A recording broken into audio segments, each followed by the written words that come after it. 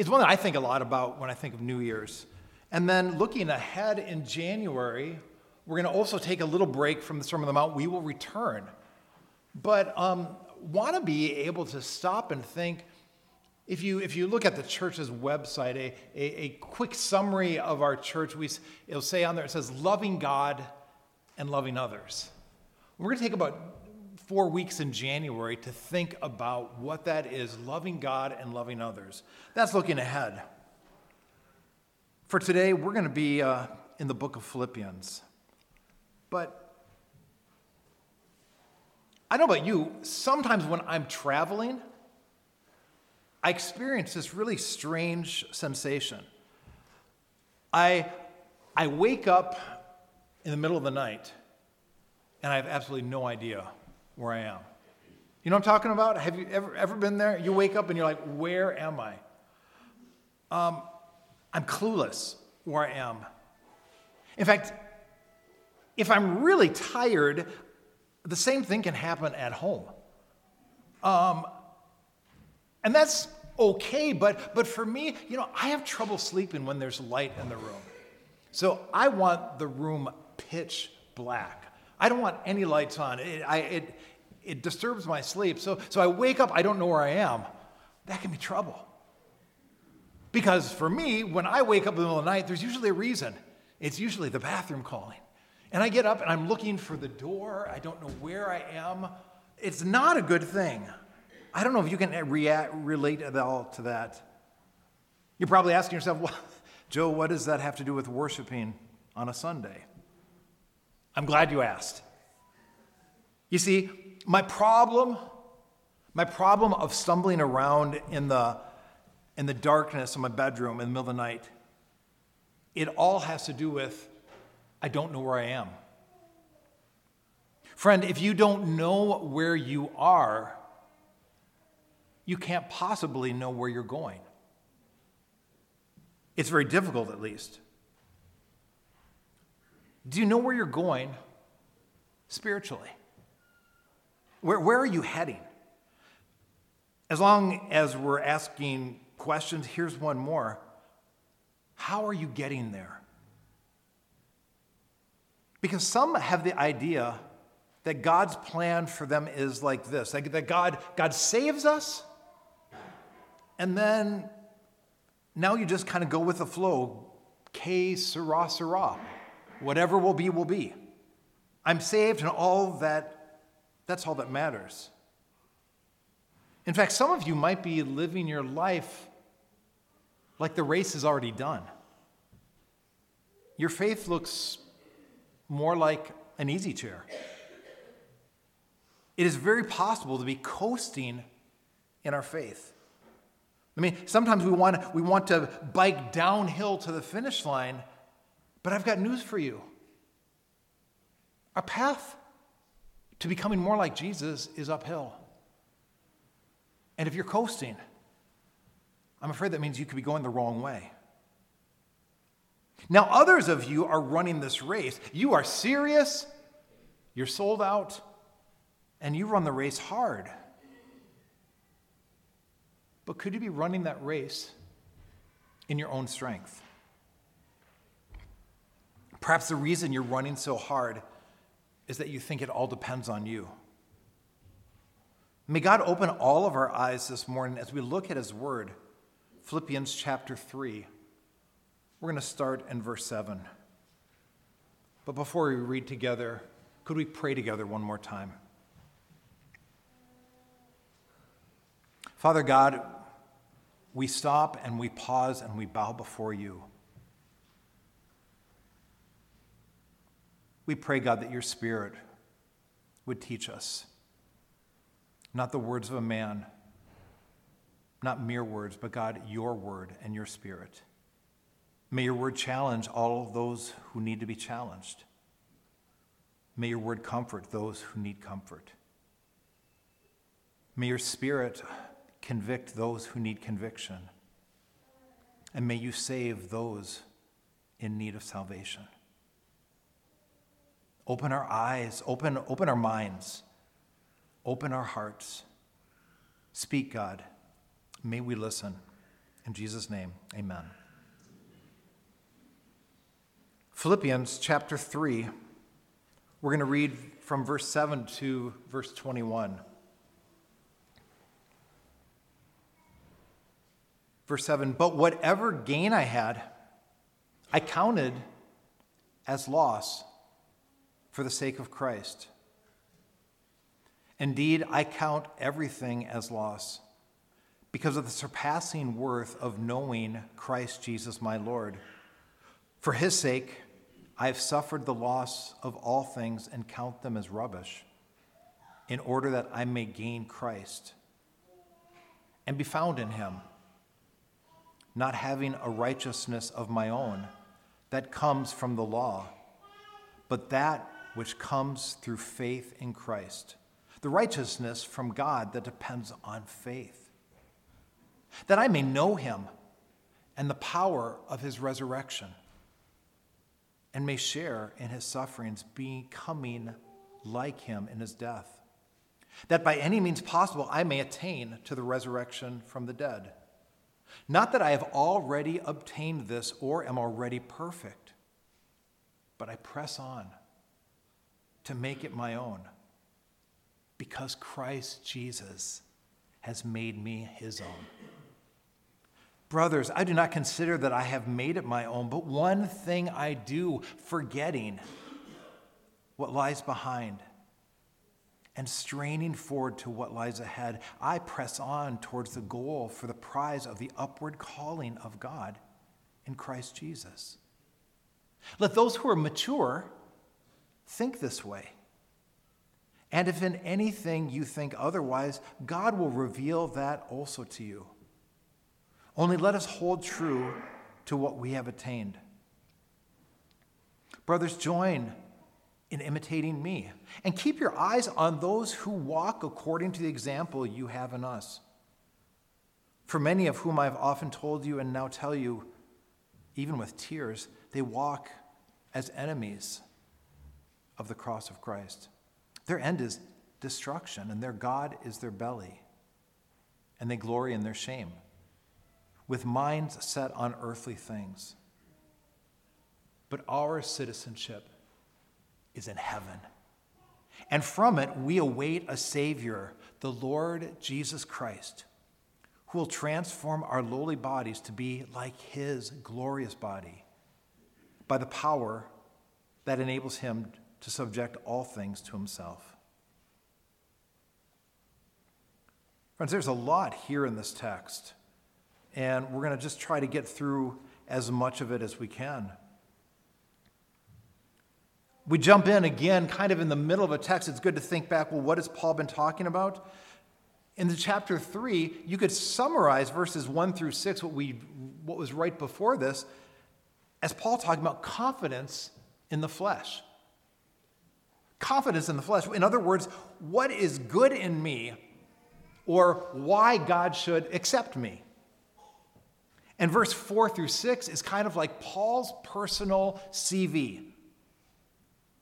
A list of stuff people would fill in. The reason Paul was great, capable, and sufficient. Here's a question to ask yourself. Why are you great, capable, or sufficient? Or we could swing that 180 degrees around, and I could ask you, why are you worthless, incapable, or insignificant? We have this terrible tendency to either overinflate ourselves or completely abase ourselves. Because the answer to this question is critical. It's a very important answer. And most of us, we have it wrong. We have the wrong answer because we're looking the wrong direction. And this text, verses 7 through the end of the chapter 21, is encouraging us to be looking in the right direction. Paul's going to bring this up when he talks about forgetting what is behind and reaching forward. You see, some of us, our life is absorbed and preoccupied with what is behind us. It's like some of you have a car and you're driving down the road, except you can't see what's going out the front because you have a rear view mirror that is this big. You know what I'm talking about? And all you see is the past. Looking backwards will never get us where we need to go. Past sin, past brokenness, past hurt. It's so easy. That is all we see. That is where our mind keeps going back to. Or sometimes we're looking inwards. I'm looking inside for answers. I'm looking inside for strength, for comfort, for affirmation. Instead of looking in the rearview mirror, I'm looking in the mirror. And friends, that's never going to help. That's not going to help. You see, where we need to be looking is Christwards. That is where we need to set our focus. And that is where Paul takes us in verses 7 through 11. He's talking in verses 7 through 11 about salvation. And he's talking about righteousness only by faith. In other words, the only way we can stand right before God is by trusting in his provision for salvation. Ours will never do. So verse 7 through 11 is salvation. Verses 12 through 16 is sanctification. They sound alike, but they're very different. Salvation happens once in a moment of time. We're taken from the kingdom of darkness and we're placed in the kingdom of God. We're over here, we're enemies, and now we're made children. We are lost, and now we're found. That is salvation, okay? Salvation happens once in an instant of time. Now, sanctification, we sometimes confuse and blur the two, but it's very important. Sanctification is the process of those who are saved, those who are God's children, of them becoming more like Jesus. You see, that is why God saves us.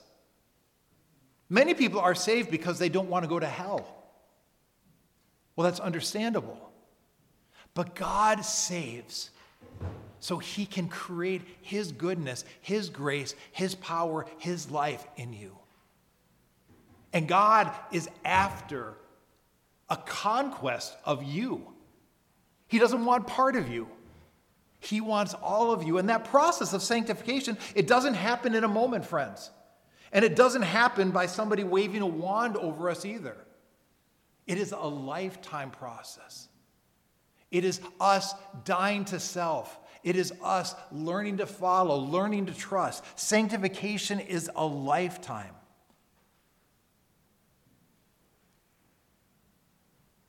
And lastly, 17 through 21, Paul invites us to look to his embrace. There's an exhortation, a warning, and a blessed hope.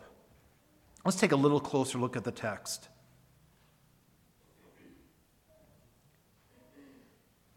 I never did really good in math. Math was a real struggle for me. A lot of things in school were a struggle for me, but math was really hard. But I see in what Paul brings out in the previous verses. Go back to verses 4, 5, and 6. Paul starts adding up all the things he was. And it kind of looks like a mathematical problem. It would look like this. A plus B plus C plus D plus E, F, so is less than. You know the less than sign? It'd be like, that, the thing that looks like an alligator. A plus B plus C plus D is less than X. And the ACB, A, B, C, D, E, F is Paul's pedigree, his nationality, his education, accomplishments, honors, wealth, hobbies, goals, my dreams, my aspirations, my desires, all this stuff, the stuff that we kind of like to identify ourselves as. Well, Paul is saying that's all less than the excellency of knowing Christ. Now, some of us have a problem. We get that little alligator thing. we turn it the wrong way. And we say what we are, our aspirations, our goals, our desires, our accomplishments is actually greater. We might not say that out loud. We probably wouldn't say that out loud. But in our heart. But Paul's going to bring up the past here too. And friends, this is also important. Because sometimes we hold up all the good things that we are, the things, and we say, wow, this makes me special, this makes me good. Maybe God likes me because I do my devotions. But other times, the A plus B plus C plus D, instead of pedigree and nationality and honors, it's my failures.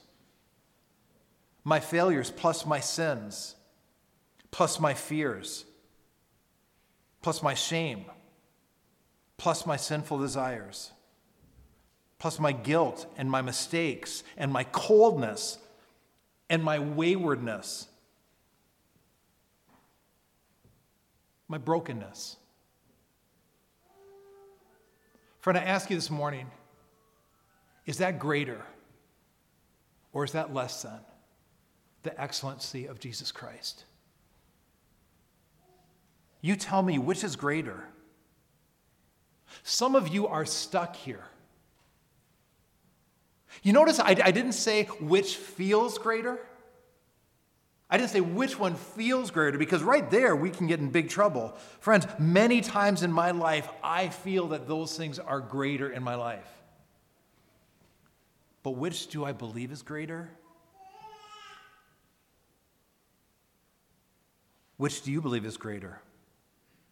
Because if you're a child of God and you believe, your sins and your guilt and your mistakes and your fears are greater than the surpassing knowledge and relationship with Jesus Christ our Lord.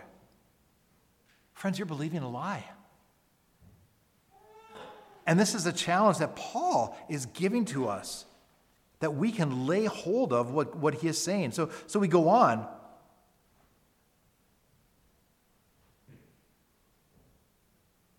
Paul says, for his sake, I've suffered the loss of all things.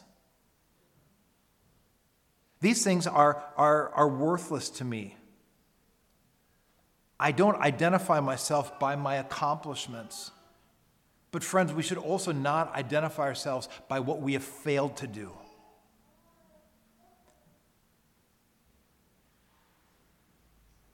We need to identify ourselves by what God has done in our lives.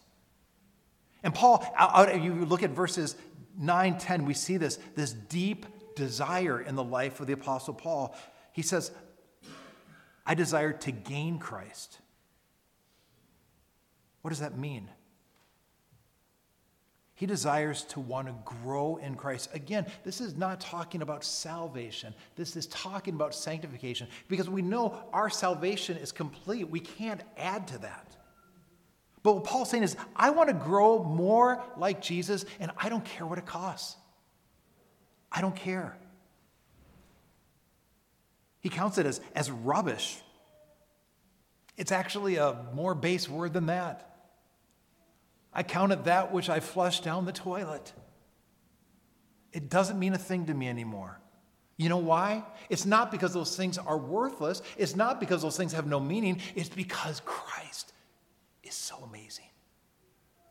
He is that pearl of great price that we sell everything for, and it's worth it.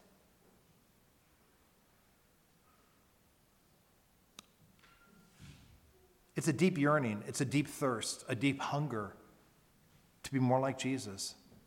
And Paul's saying whatever it takes.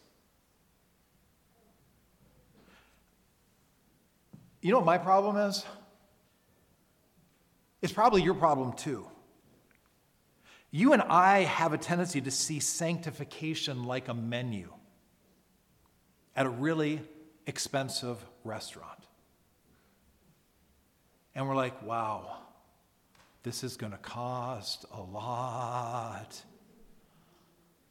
I think I'll just have water. This costs a lot. It'll cost me my reputation. It'll cost me my time. It'll cost me, you fill in the blank. What will it cost you? You know what you don't want to surrender. You know what you think, no, that's not worth that. No thanks.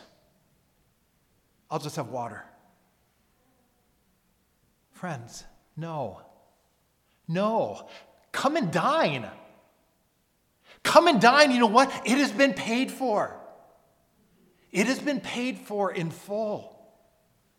And that path to growing more like Jesus, it scares us and it looks like it's going to cost so much. No.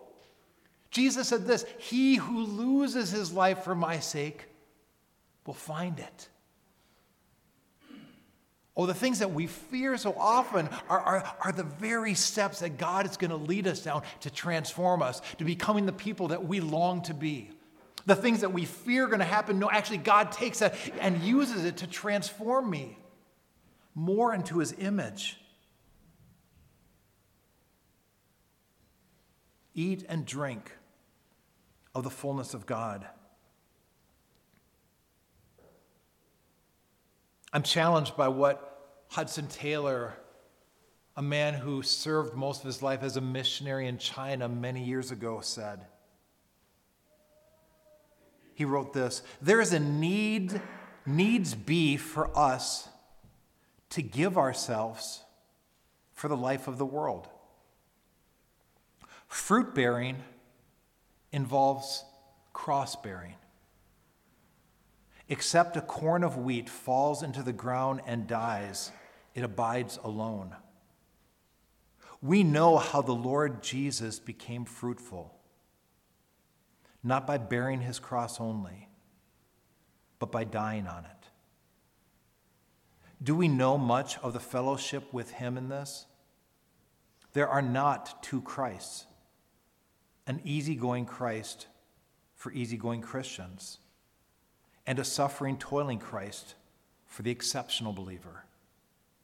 There's only one Christ. Are we willing to abide in him and so to bear fruit?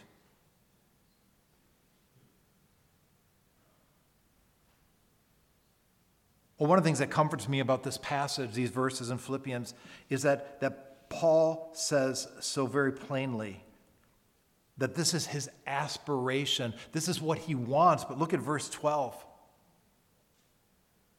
I've not arrived or obtained. I'm not there, he says. I'm not the person I want to be. I'm not the child of God that I should be. Someone once said that. I'm not what I want to be. I'm not what I should be. But I praise God that by his grace, I'm not what I used to be. But let that change keep continuing. And I love what he says here. He says, I press on to make it. I'm determined. I want to do this. But why? Verse 13. Don't miss verse 13. I do not consider that I have made it my own, but one thing I do. Forgetting what lies behind and straining towards what lies ahead. Do you see, verse 13 or 12. I press on to make it my own. Why? Because Christ has made me his own. Friends, this is so important. When we are going to live our life for Christ, we do it because of what he has done. We're not doing it for salvation. We're doing it out of gratitude, and that we're doing it in God's strength. I'd encourage you, make verses 12 and 13 and 14, make this your meditation. Make this your prayer in the coming year. Turn to God and say, God, make this my desire. I really don't desire this. I need help. I need strength. Take an inventory of your life. Ask yourself, what's competing for this in your heart? You and I need to learn to be able to do what Paul says. He says, forgetting what lies behind and reaching forward. Paul is making a conscious decision to forget.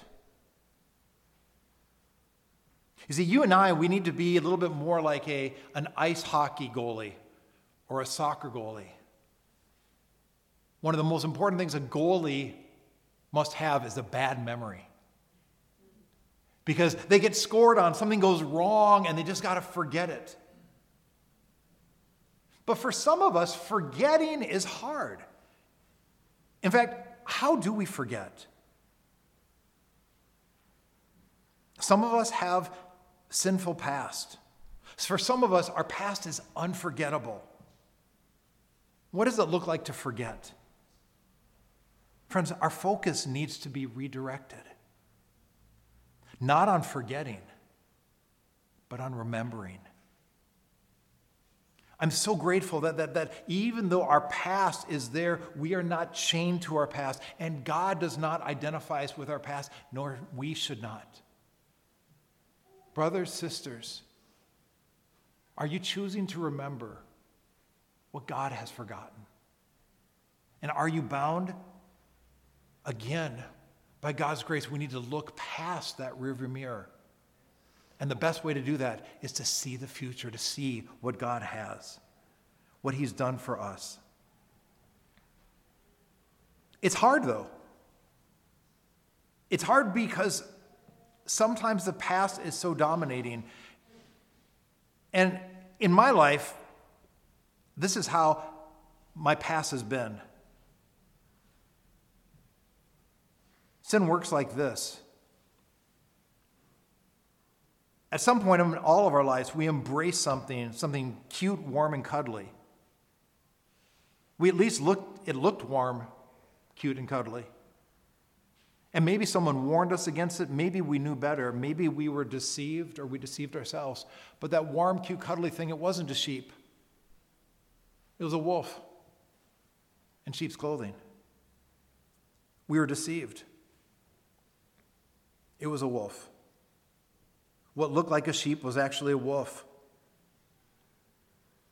You see, sin tells us it will fulfill us, it will make us happy, it will satisfy. You know, the Bible even says that sin is pleasant for a season. It kind of works for a while, but eventually it shows its fangs. For some of you, that wolf's name is bitterness. For some of you, that wolf's name is regret. For some of you, that wolf's name is shame or fear. And it's back there, and it feels like it would never will let us go. The good news of the gospel is, for those who are in Christ, that wolf has been caged. That wolf has been caged. That wolf no longer has power over the believer. Oh, yes, we still sin, but we no longer have to sin. Sin, like the wolf, has been caged. The thing is, though, even though it's caged, sometimes that wolf still shows its teeth, doesn't it? Sometimes it howls. In fact, more than that, sometimes it mocks, sometimes it laughs. In fact, sometimes when I stop thinking and when you stop thinking, sometimes that wolf looks like a sheep. You know what I'm talking about. It's like the wolf is saying, hey, let's go out and play. I'm fun. I'm cuddly. No. That wolf is deadly. The wolf wants to go for your throat and mine. And this is where we're experiencing sin is so dangerous, because that allurement, especially when we stop thinking, the allurement of pleasure or comfort, it likes to bypass our mind and our reason. This is so much why you and I need to have our mind renewed. We can know truth, but our desire to feel wants to bypass our mind. This is why God's word is so important to me, why I need to remember what is true. We need to remember God's faithfulness, God's goodness, and God's redemption. when we really see these things, everything else becomes background noise. Friend, the passage closes the idea of reaching forward with three reminders, just starting verse 17. He says, brothers, join in imitating me and keep your eyes on those who walk according to the example you have in us. Three last things. There's an example, a warning, and a blessed hope.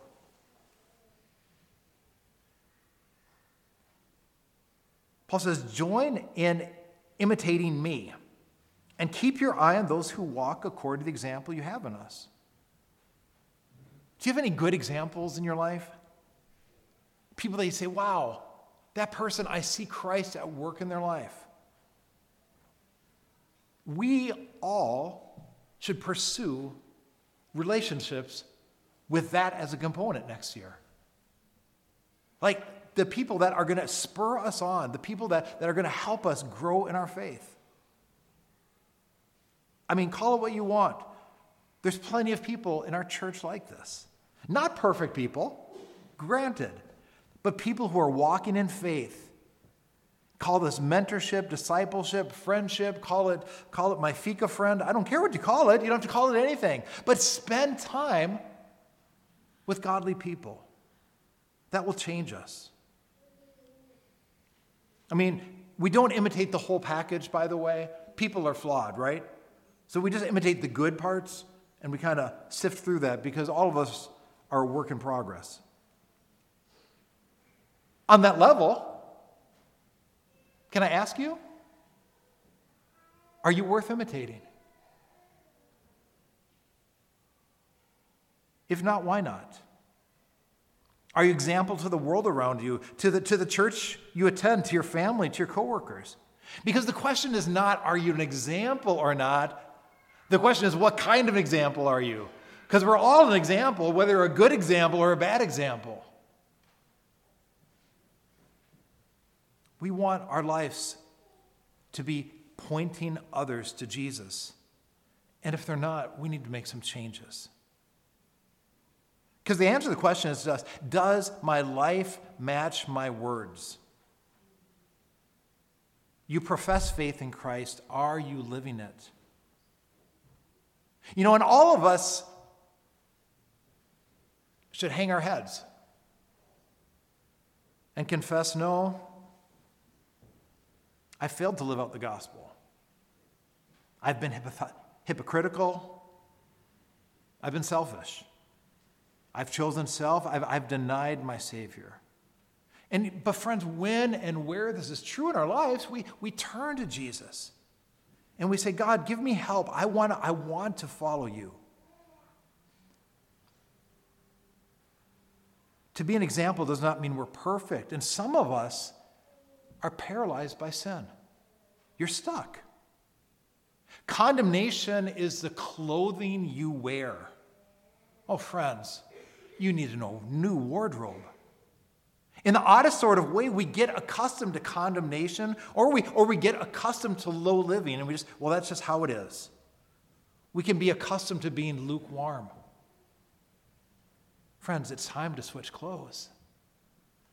Put on the robes of Jesus Christ's righteousness and be what God has called you to be. Yes, it's a lifetime work, but we can take a step forward by God's grace. Verse 18 and 19, Paul gives a warning. He describes those people that are pushing another gospel. They're enemies of the cross of Christ. They're characterized by a carnality. They care what satisfies them. May that not be us. But here, Paul anchors his whole exhortation in verses 20 and 21. But our citizenship is in heaven. And from it we await a Savior, the Lord Jesus Christ. Listen to this. Who will transform our lowly body to be like his glorious body by the power that enables him to subdue all things to himself. Now, some of you are young. You think, my body is pretty, it's not glorious, but, it's pretty good. You get to be my age, and you think, wow, that sounds good. Transform. But more than just our flesh and bone, he's gonna transform us completely. Did you catch that last part? Who is able to subdue all things. Friend, that part of your life that you think is not possible to subdue, yeah, it is. Jesus Christ wants to do that. Think, no, this is untouchable, this is unthinkable. I'm so broken here. No, that's not what the gospel says. It doesn't say our citizenship will be in heaven. Do you notice that? It is. Right now. The passport is our faith in Christ. It is the grace of God. It is work based on the finished work of the cross.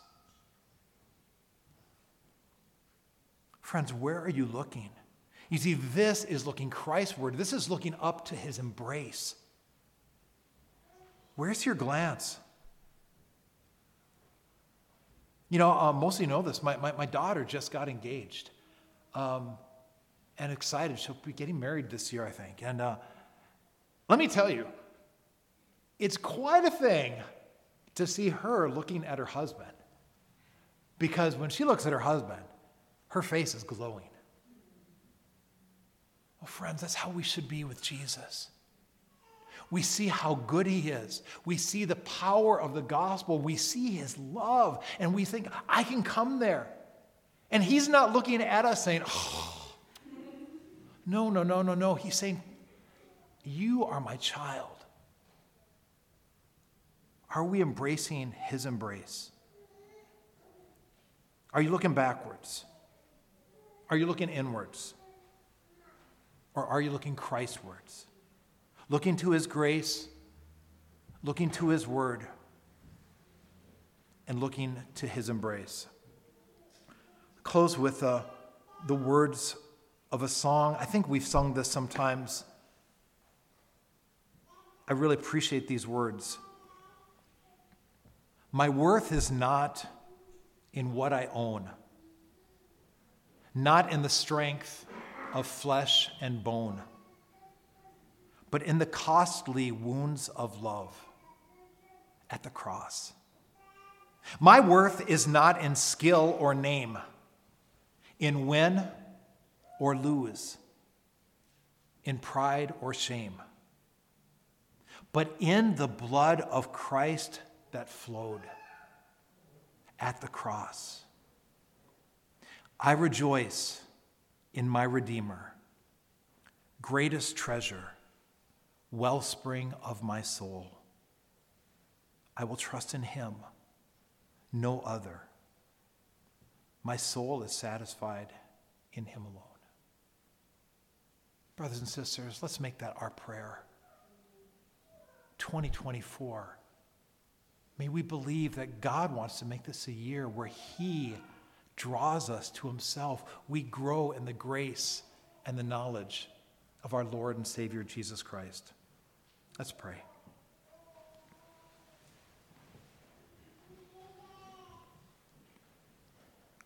Father God, we thank you for the hope that we have in the gospel. Oh God, we know that our hope is not in ourselves. God, we are so aware of what we cannot do and what we fail. God, we readily pray with Paul. We've not obtained this. We know that we're not perfect. But God, we want to press on. God, we want to receive the embrace that you made for us. God, I pray for grace in my life, in my brothers' and sisters' life, to forget what lies behind. God, I ask for your help to run forward, to strain forward to what lies ahead. God, give us the desire, the passion, the persistence. God, give us the power to press on towards the goal for the prize of the upward call of God in Christ Jesus. Lord God, we need you in order to do this. We cannot do this on our own. But Lord God, we ask for the resolve. We ask for the grace. Oh God, may we seek help. May we seek you. And God, may you be glorified in our lives. We pray in Jesus' name. Amen.